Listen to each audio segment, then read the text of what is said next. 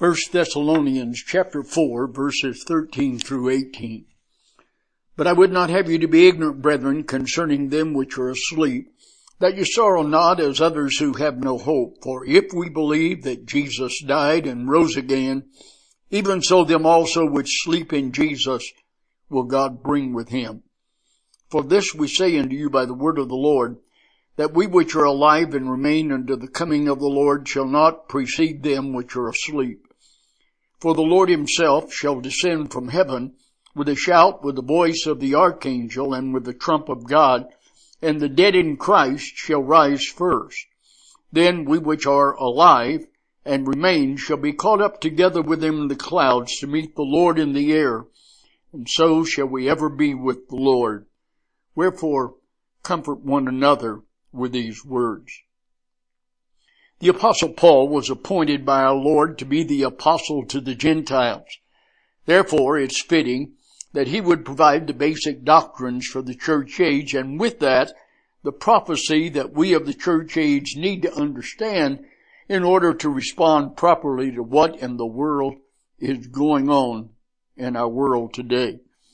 In Paul's epistles, we have a number of prophetic categories related to church age believers. Those categories include the intermediate state, the apostasy/rapture, the day of the Lord, the revelation of the Antichrist, the judgment of believers, the second coming of Christ, the restoration of Israel, the last judgment, and the eternal state. These are the prophecies which enable us to understand what our response should be to today's current events, and they are the focus for our study. Between the beginning of the church age and the rapture of the church, there is an intermediate state provided for those who die before the resurrection. So before we look at the prophetic message concerning the rapture of the church, we need to understand where believers go when they die. Most Christians believe there is a heaven and a hell, and that when believers die, they go to heaven, and when unbelievers die, they go to hell. But that's not completely accurate. So before we investigate the prophecy concerning the rapture of the church, we need to look at what we have called the intermediate state, that state between the death and the resurrection of believers and unbelievers of the church age. Where do people go when they die? Well, that's a valid question, and one that is explained in the Bible. Until the resurrection of Jesus Christ, men were in bondage to the fear of death. As a matter of fact, many believers are still in bondage to the fear of death. However, that bondage can be broken through the knowledge that God has given us in his divine word. Hebrews chapter 2, beginning with verse 14 says, For as much then as the children are partakers of flesh and blood, he also himself took part of the same, that through death he might destroy him that had the power of death, that is, the devil, and deliver them who through fear of death were all their lifetime subject to bondage. Jesus Christ became flesh and blood in order to die for the sins of mankind, and through his death to destroy him that had the power of death, which is the devil. As a result of the resurrection of Jesus Christ, the believer need not ever fear death, either his own or the death of someone he loves. Romans chapter 8 verse 28 tells us that God causes all things to work together for good to the believer. He did not say that all things were good. However, he did promise to cause all things to work together for good. Therefore, the believer should never fear death, either his own or someone else's. There are 7 kinds of death mentioned in the Bible. There is physical death. It's the separation of the soul and the spirit from the body. When the believer dies, the Holy Spirit takes the soul and the human spirit into the presence of God. The body returns to the dust from which it was taken. It becomes the seed for a new glorified body, which will be raised at the resurrection of believers, 2 Corinthians 5:7. Physical death should not be viewed as a tragedy for the believer. We need to understand the statement of Philippians 1:21 where Paul says, "For me to live is Christ, and to die is gain."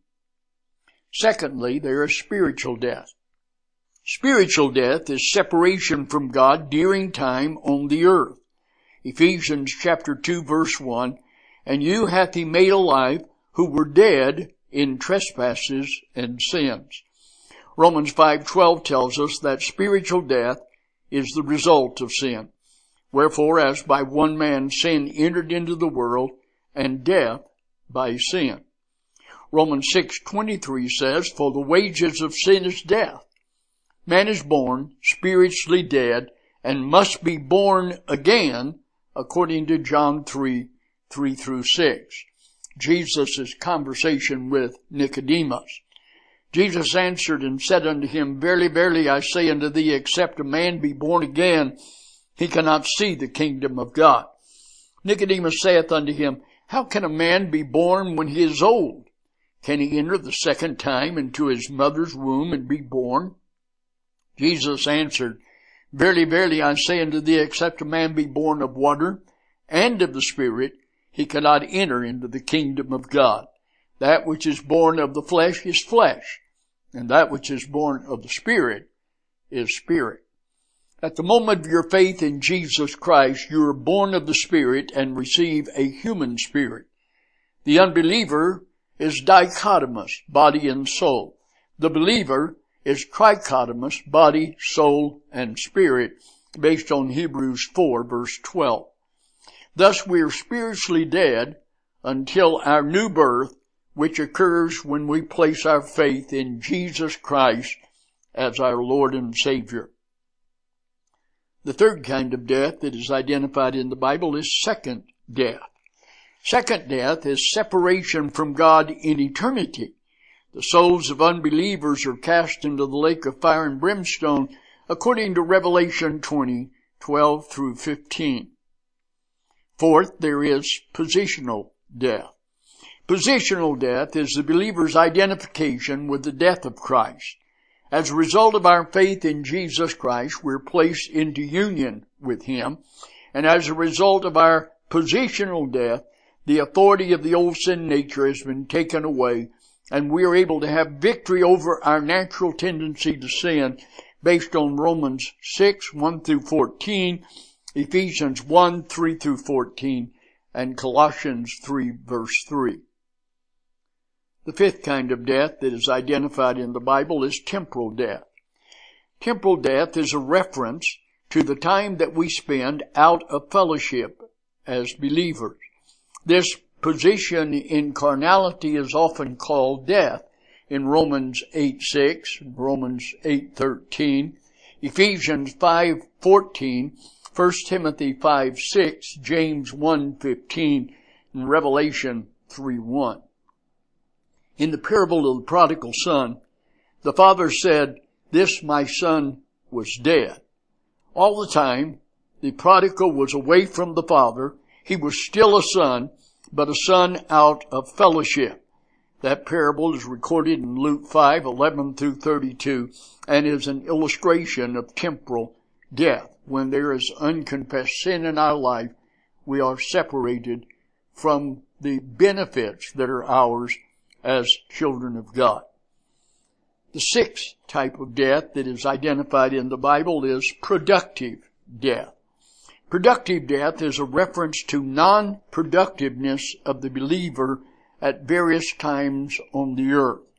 When we are operating in the flesh instead of under the control of the Spirit, that which we produce is wood, hay, and stubble. When we're under the control of the Holy Spirit, we have production of gold, silver, and precious stone.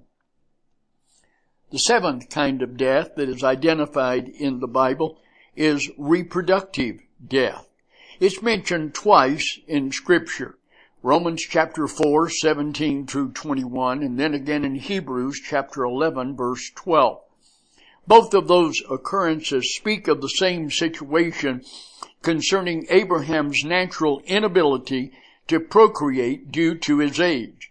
He was reproductively dead, yet was able to father a child due to the power of God.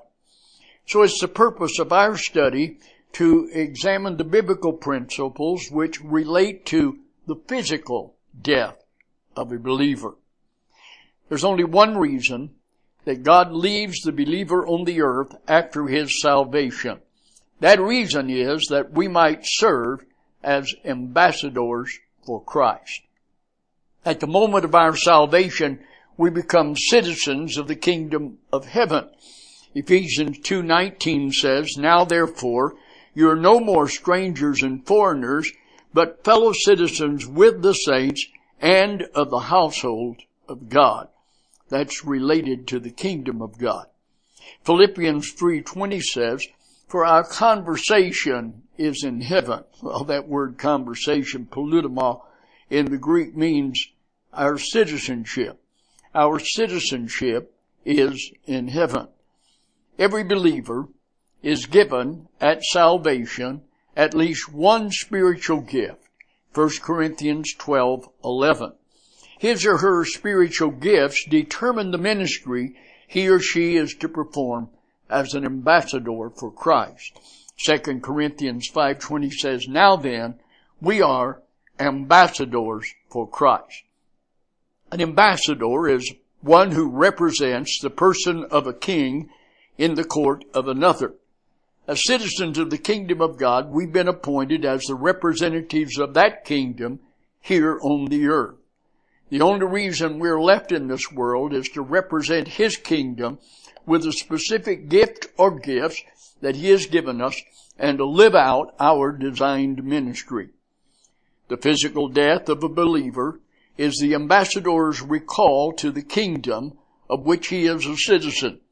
His recall occurs either when he has completed his ministry or when he has refused to perform that ministry.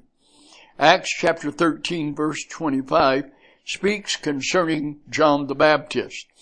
"And as John fulfilled his course, he said, Whom think ye that I am? I am not he, but behold, there cometh one after me, whose shoes of his feet I am not worthy to loose." In Acts chapter 20 verse 24, we have comment concerning Paul.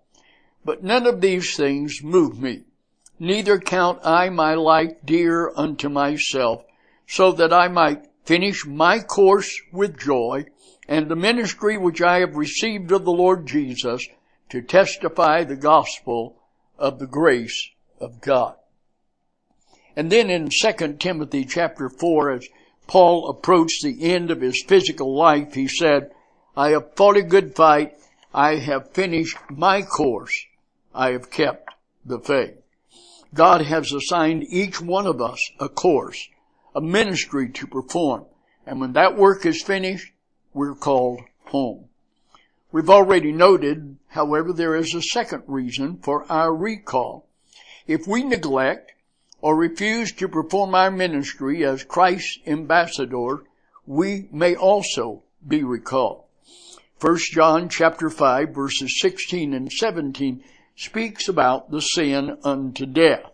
The death here in view is our physical death.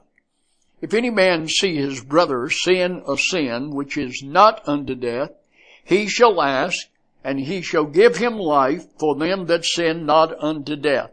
There is a sin unto death. I do not say that he shall pray for it. All unrighteousness is sin, and there is a sin not unto death.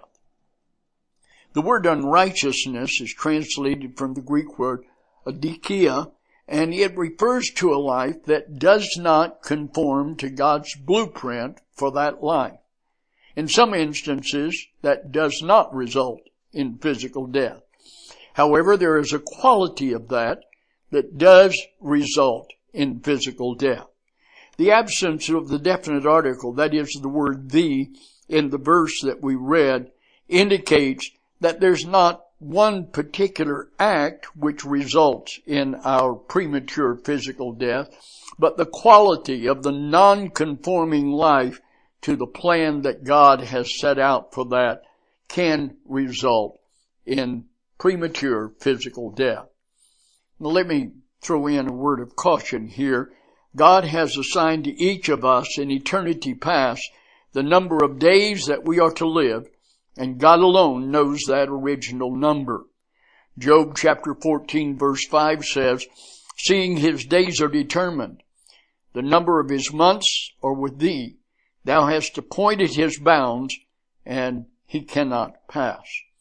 Apparently, the assignment of the number of days was in eternity past. However, we can lengthen or shorten them. By obeying the command to honor our fathers and our mothers, we can lengthen our days according to Exodus 20 verse 12. By refusing or ignoring our ministry as an ambassador, we can shorten our days according to 1 John 5:16 and 17. God's principles related to the fear of death certainly need to be understood by the believer today. God in His grace has made provision for dealing with the fear of death. Some of the provisions relate to the fear of our own death, while other provisions relate to the fear of the death of our loved ones. In Psalm chapter 23 verse 4, King David speaks about the fear of death related to those we love. He said, "Yea, though I walk through the valley of the shadow of death, I will hear no evil, for thou art with me. Thy rod and thy staff, they comfort me."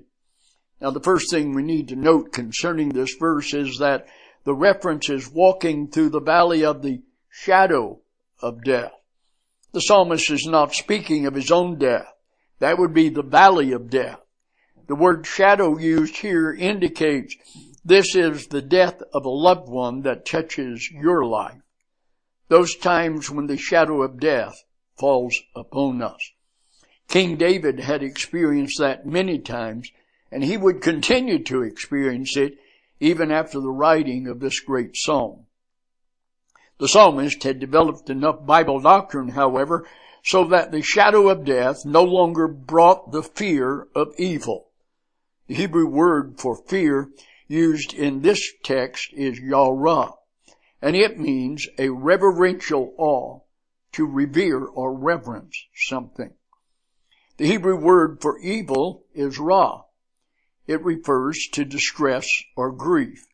How could the psalmist, with his understanding of death, have any revere for distress or grief as a result of a loved one's death?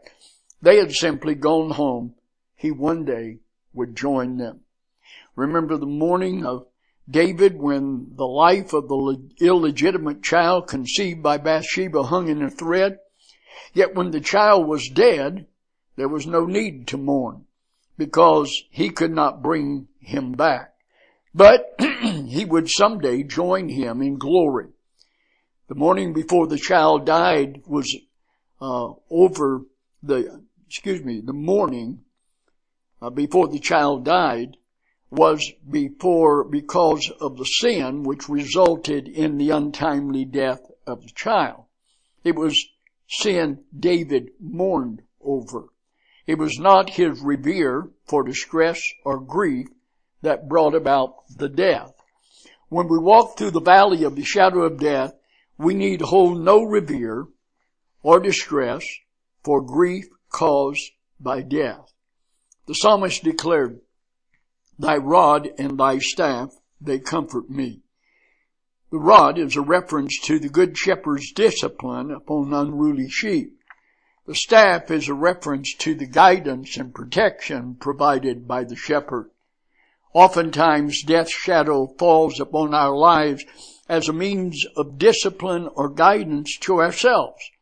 Therefore, we find comfort even when we walk through the valley of the shadow of death. The death of a loved one is not to be feared if that loved one has professed faith in Jesus Christ. At the moment of faith, he was entered into an eternal relationship with Jesus Christ, And as a result of his physical death, he has simply gone home. No man dies unto himself. The death of each person affects others. God, in his great wisdom wherewith he loved us, has designed the shadow of death to be a source of discipline or guidance in the life of each person that's touched by that shadow. Therefore, we are not to revere distress or grief, but to find comfort from God's correction and his direction. There's no place in the Christian life for fear concerning the death of a loved one who is a believer. He has simply gone home. Home to the very presence of God. No matter what kind of life the believer has lived, when it comes time to die, he's a child of God, and his recall is processed in God's own perfect way. A great mistake often made is that God is punishing the believer who is being recalled because of neglecting his assigned ministry. In our studies of divine discipline, we have seen that God never punishes the believer. But let me remind you of the basic principles again. Romans 8:1 says, "There is therefore now no condemnation to them which are in Christ Jesus."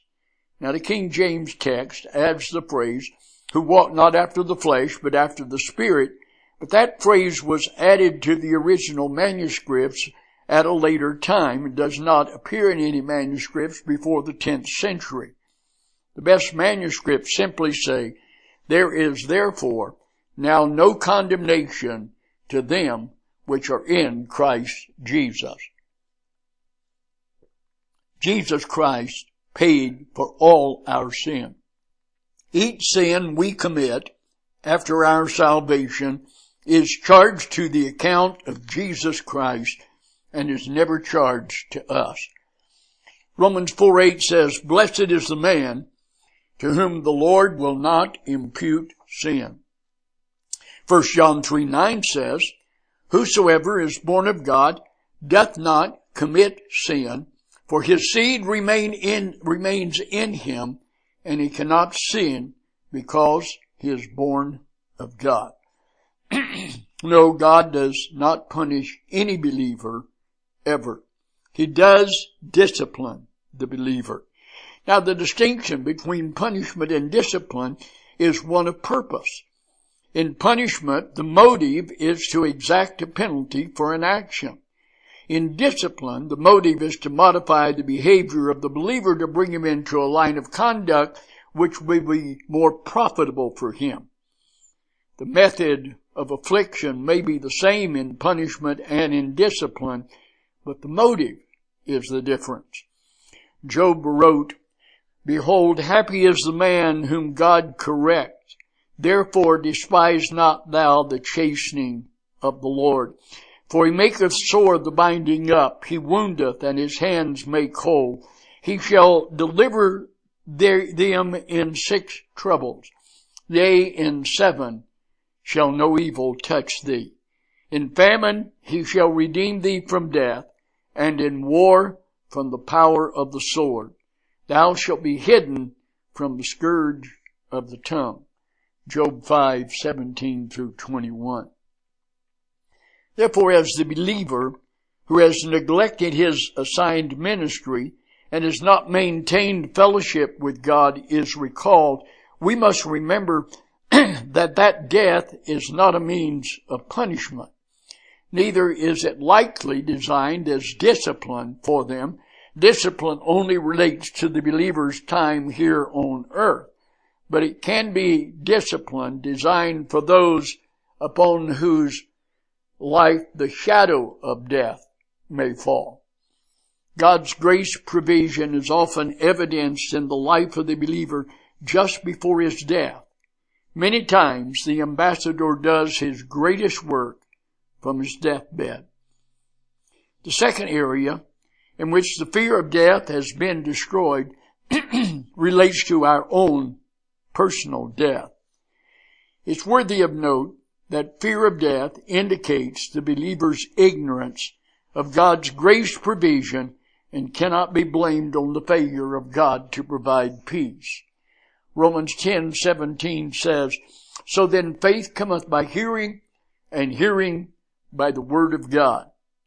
The believer who knows and trusts God's word concerning death has no fear of death. Rather, he sees death as a welcome servant, taking him back to his home, to the land of his citizenship. Remember, Psalm 116 verse 15 says, "Precious in the sight of the Lord is the death of his saints." Job chapter 5 verse 21 and down through 27 says, "Neither shalt thou be afraid of destruction when it cometh. At destruction and famine thou shalt laugh. Neither shalt thou be afraid of the beasts of the earth, for thou shalt be in league with the stones of the field, and the beast of the field shall be at peace with thee. And thou shalt know that thy tabernacle shall be in peace, and thou shalt visit thy habitation, and shalt not sin. Thou shalt know also that thy seed shall be great, and the offspring as the grass of the earth. Then shall come to thy grave in a full age, like as a shock of corn cometh in her season. Lo, this we have searched it, and so it is. Hear it and know, for it is for thy good." The phrase, "Neither shalt thou be afraid of destruction when it cometh," refers to physical death. There's no need to be afraid of physical death, because through God's grace we have nothing to fear. In verse 22 of Job's passage, the word destruction and the word famine are identified as two specific times when we're helpless, and yet we're able to laugh during those times because of the provision of assurance of God's grace. Now, the word laugh is not a humorous laugh or a hysterical laugh. It's based on the Hebrew word shakak, and it means a completely relaxed laugh that expresses inner peace and joy. At the time of the writing of the book of Job, wild animals roamed the earth and were often the cause for terror and death to men. So the phrase concerning the wild beast indicate that we're not to be afraid of anything which might cause terror or death. We don't have to fear anything like that. Now, as I mentioned, this is not a reckless laugh, but a relaxed laugh, because it's based on our understanding, our orientation to the grace of God. In salvation, we receive God's grace. Grace. We receive God's righteousness at Christ's expense. In living the Christian way of life, we receive more grace. Grace. God's resources at Christ's expense. In dying, we receive God's grace again. Grace. God's realm at Christ's expense. In verse 23 of this passage in Job, the phrase, "For thou shalt be in league with the stones of the field, and the beast of the field shall be at peace with thee," simply means that dangerous things in life are to hold no fear for us. Of course, it does not condone reckless living. We're to be good stewards of our lives. But it promotes peace and relaxation concerning dangerous things. When God is ready, nothing will prevent us from going. Until God is ready, nothing can send us prematurely. In verse 24, as Job wrote, the word tabernacle is a reference to one's physical body. Your body is a tabernacle. That word means temporary dwelling, came to denote a tent. At the rapture, each believer will receive a new and permanent body that's fashioned after the resurrection body of Christ. And therefore, we need not fear what happens to this body. When physical death occurs, we simply go to our habitation, that is, our real home.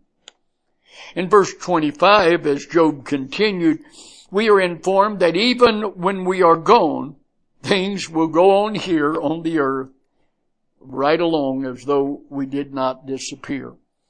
People will go right on living, completing their assigned ministries or neglecting them, and each person will be recalled at his or her proper time. It's important for us to understand that God takes the believer at the right time. Oh, I know it may not seem to be the right time as far as we're concerned, but remember, God's time is not man's time, neither his thoughts or ways the thoughts or ways of man. God fits our death into the entire scheme of all of creation. Verse 26 says, "Thou shalt come to thy grave in a full age, like a shock of corn cometh in his season." Now the point here emphasized in this passage is not that we'll live to an old age. He didn't say, "Thou wilt come to thy grave in an old age." He says, "Thou wilt come to thy grave in a full age." And the illustration that he uses is a shock of corn, which does not have a long life, but reaches maturity. As the ears ripen and they become full, they're picked. The analogy then here is that when you come to die as a believer, your time, young or old, is full. You have finished your course. You have lived out your design. Or, on the other hand, you have rejected it, and there's no reason to leave you here. God does not measure life in terms of years, but in terms of our appointed ministry as ambassadors. Verse 27 informs us that these doctrinal facts concerning death have been studied to the proper conclusion, and we need to hear it and know it for our own good. The word good is translated from the Hebrew word tub, which means for your best interest. In 1 Corinthians 15:55, Paul wrote, "O death, where is thy sting? O grave, where is thy victory?" The sting of death and the victory of the grave have been destroyed by Jesus Christ. Therefore, 1 Corinthians 15:57 declares, "But thanks be to God who giveth us victory through our Lord Jesus Christ." Yes, Jesus has provided victory over death and the grave. What happens to the believer then upon physical death? Well, we've already seen that the physical death is the separation of the soul from the body. At physical death, the soul and the spirit of the believer move out of the body and into the presence of the Lord. We go face to face with the Lord. Look at 2 Corinthians 5.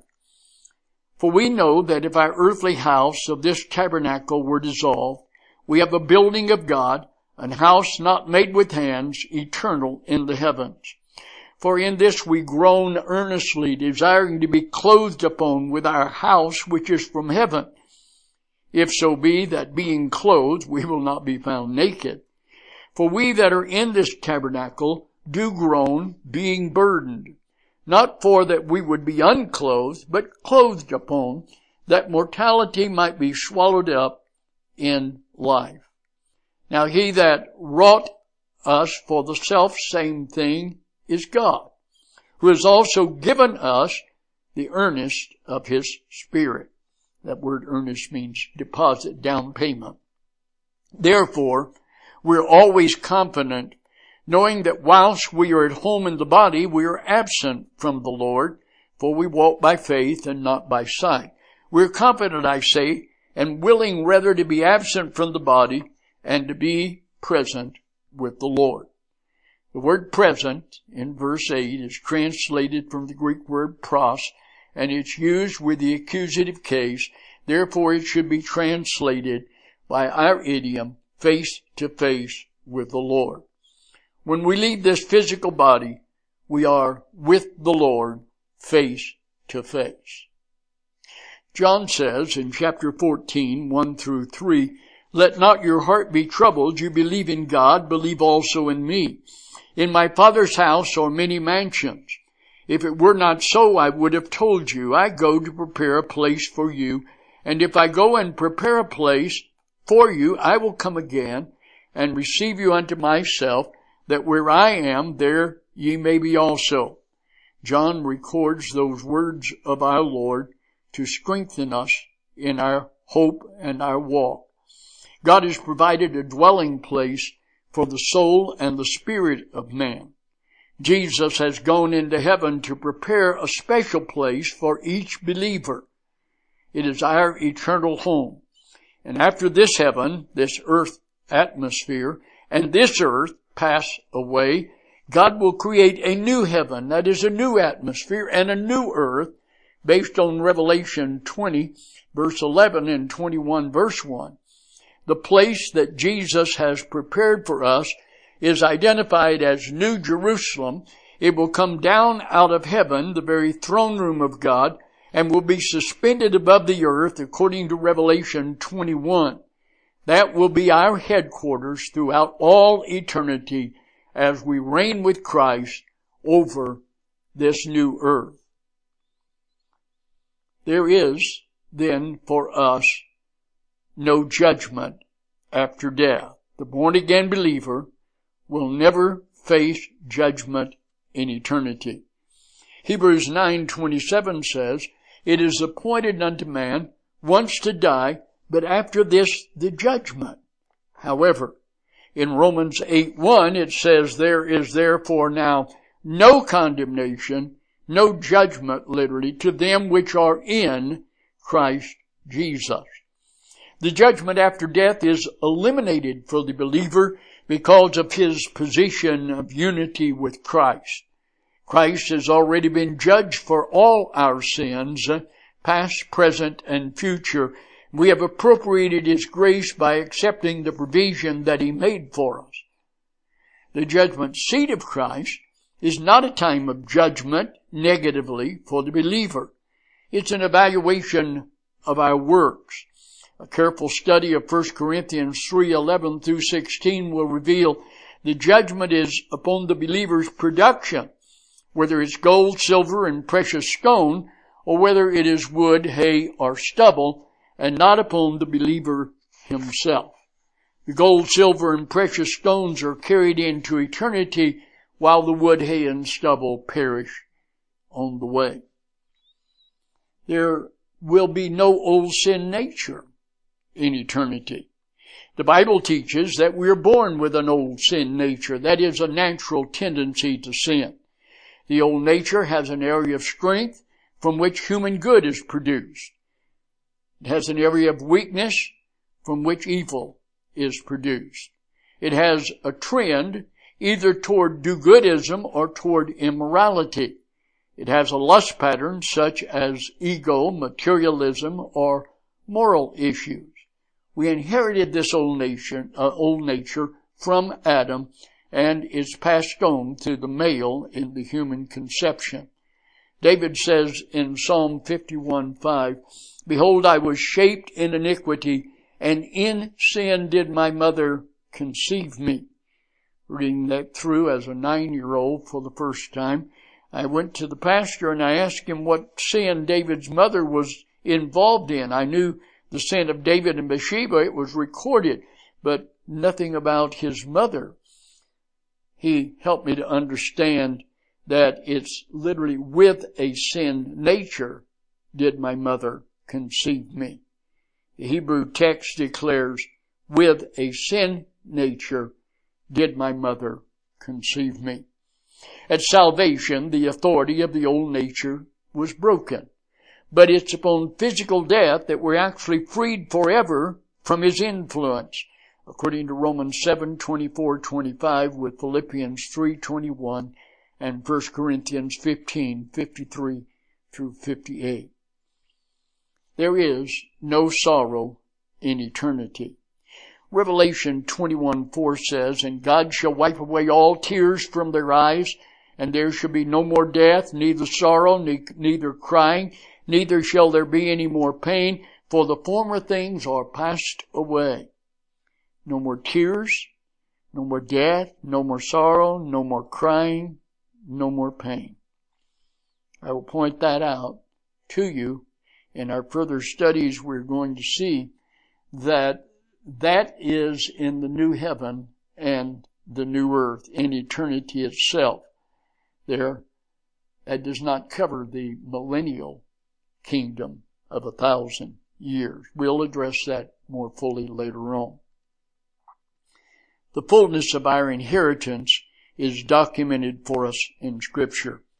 1 Peter 1, 3 through 5 says, "Blessed be the God and Father of our Lord Jesus Christ, which according to his abundant mercy hath begotten us again unto a lively hope by the resurrection of Jesus Christ from the dead, to an inheritance incorruptible and undefiled, that fadeth not away, reserved in heaven for you. For we are kept by the power of God through faith unto salvation, ready to be revealed in the last time." Our inheritance includes everything promised us by the Word of God for our eternal future. We're heirs of God and joint heirs together with Christ. We will share the inheritance of the sons of God. Death is simply the doorway through which we enter into eternity. As a result of our faith in Jesus Christ, you have been given eternal life. However, during this life, we're still bound to this body of flesh and blood with the influence of the old sin nature and the sorrows and the pains of this world. But when we experience physical death, we step free from all of that and move into all that God has designed for us as eternal sons of God. Physical death, therefore, is not to be feared by the believer, but looked forward to with joy and anticipation, for it is the door to eternity and the peace and the joy of God.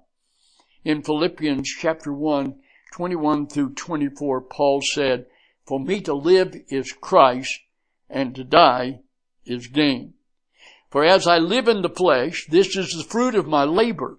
Yet what I shall choose I wot not, for I am in a strait betwixt two, having a desire to depart and be with Christ, which is far better.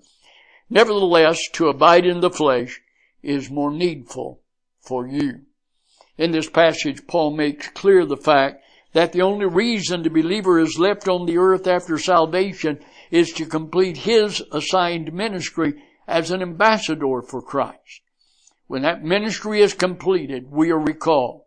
However, when that ministry is neglected, we are also subject to recall. Either way, we need to rejoice that Jesus Christ has destroyed the one who has the power of death. Therefore, we are set free from the fear of death. Remember the words in Hebrews 2:14 and 15. "For as much then as the children are partakers of flesh and blood, he also himself likewise took part of the same, that through death he might destroy him that had the power of death, that is, the devil, and deliver them who through fear of death were all their lifetime subject to bondage." Perhaps a brief word concerning the death of unbelievers. John 3:16 through 18 says, "For God so loved the world, that he gave his only begotten Son, that whosoever believeth in him should not perish, but have everlasting life. For God sent not his Son into the world to condemn the world, but that the world through him might be saved. He that believeth on him is not condemned, but he that believeth not is condemned already, because he hath not believed in the name of the only begotten Son of God." There's only one thing that keeps a person out of the provisions of God's amazing grace that we have talked about in this study, and that one thing is the refusal to accept Jesus Christ as personal Savior. As a result of his rejection of Christ as Savior, he will have to stand at the great white throne judgment. That's recorded for us in Revelation 20, beginning at verse 11. "I saw a great white throne, and him that sat upon it, from whose face the earth and the heaven fled away, and there was found no place for them. And I saw the dead, only used in reference of unbelievers, small and great, stand before God, and the books were open. And another book was open, which is the book of life, and the dead were judged out of the things that were written in the books according to their works. And the sea gave up the dead that were in it, and death and Hades delivered up the dead that were in them, and they were judged every man according to their works. And death and hell were cast into the lake of fire.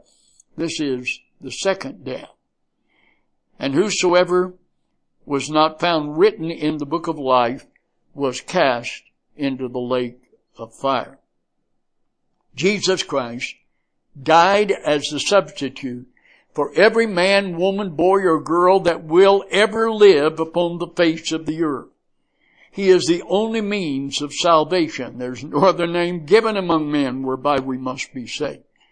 Those who reject Him as Savior must stand before the great white throne and be judged according to the works that they have done.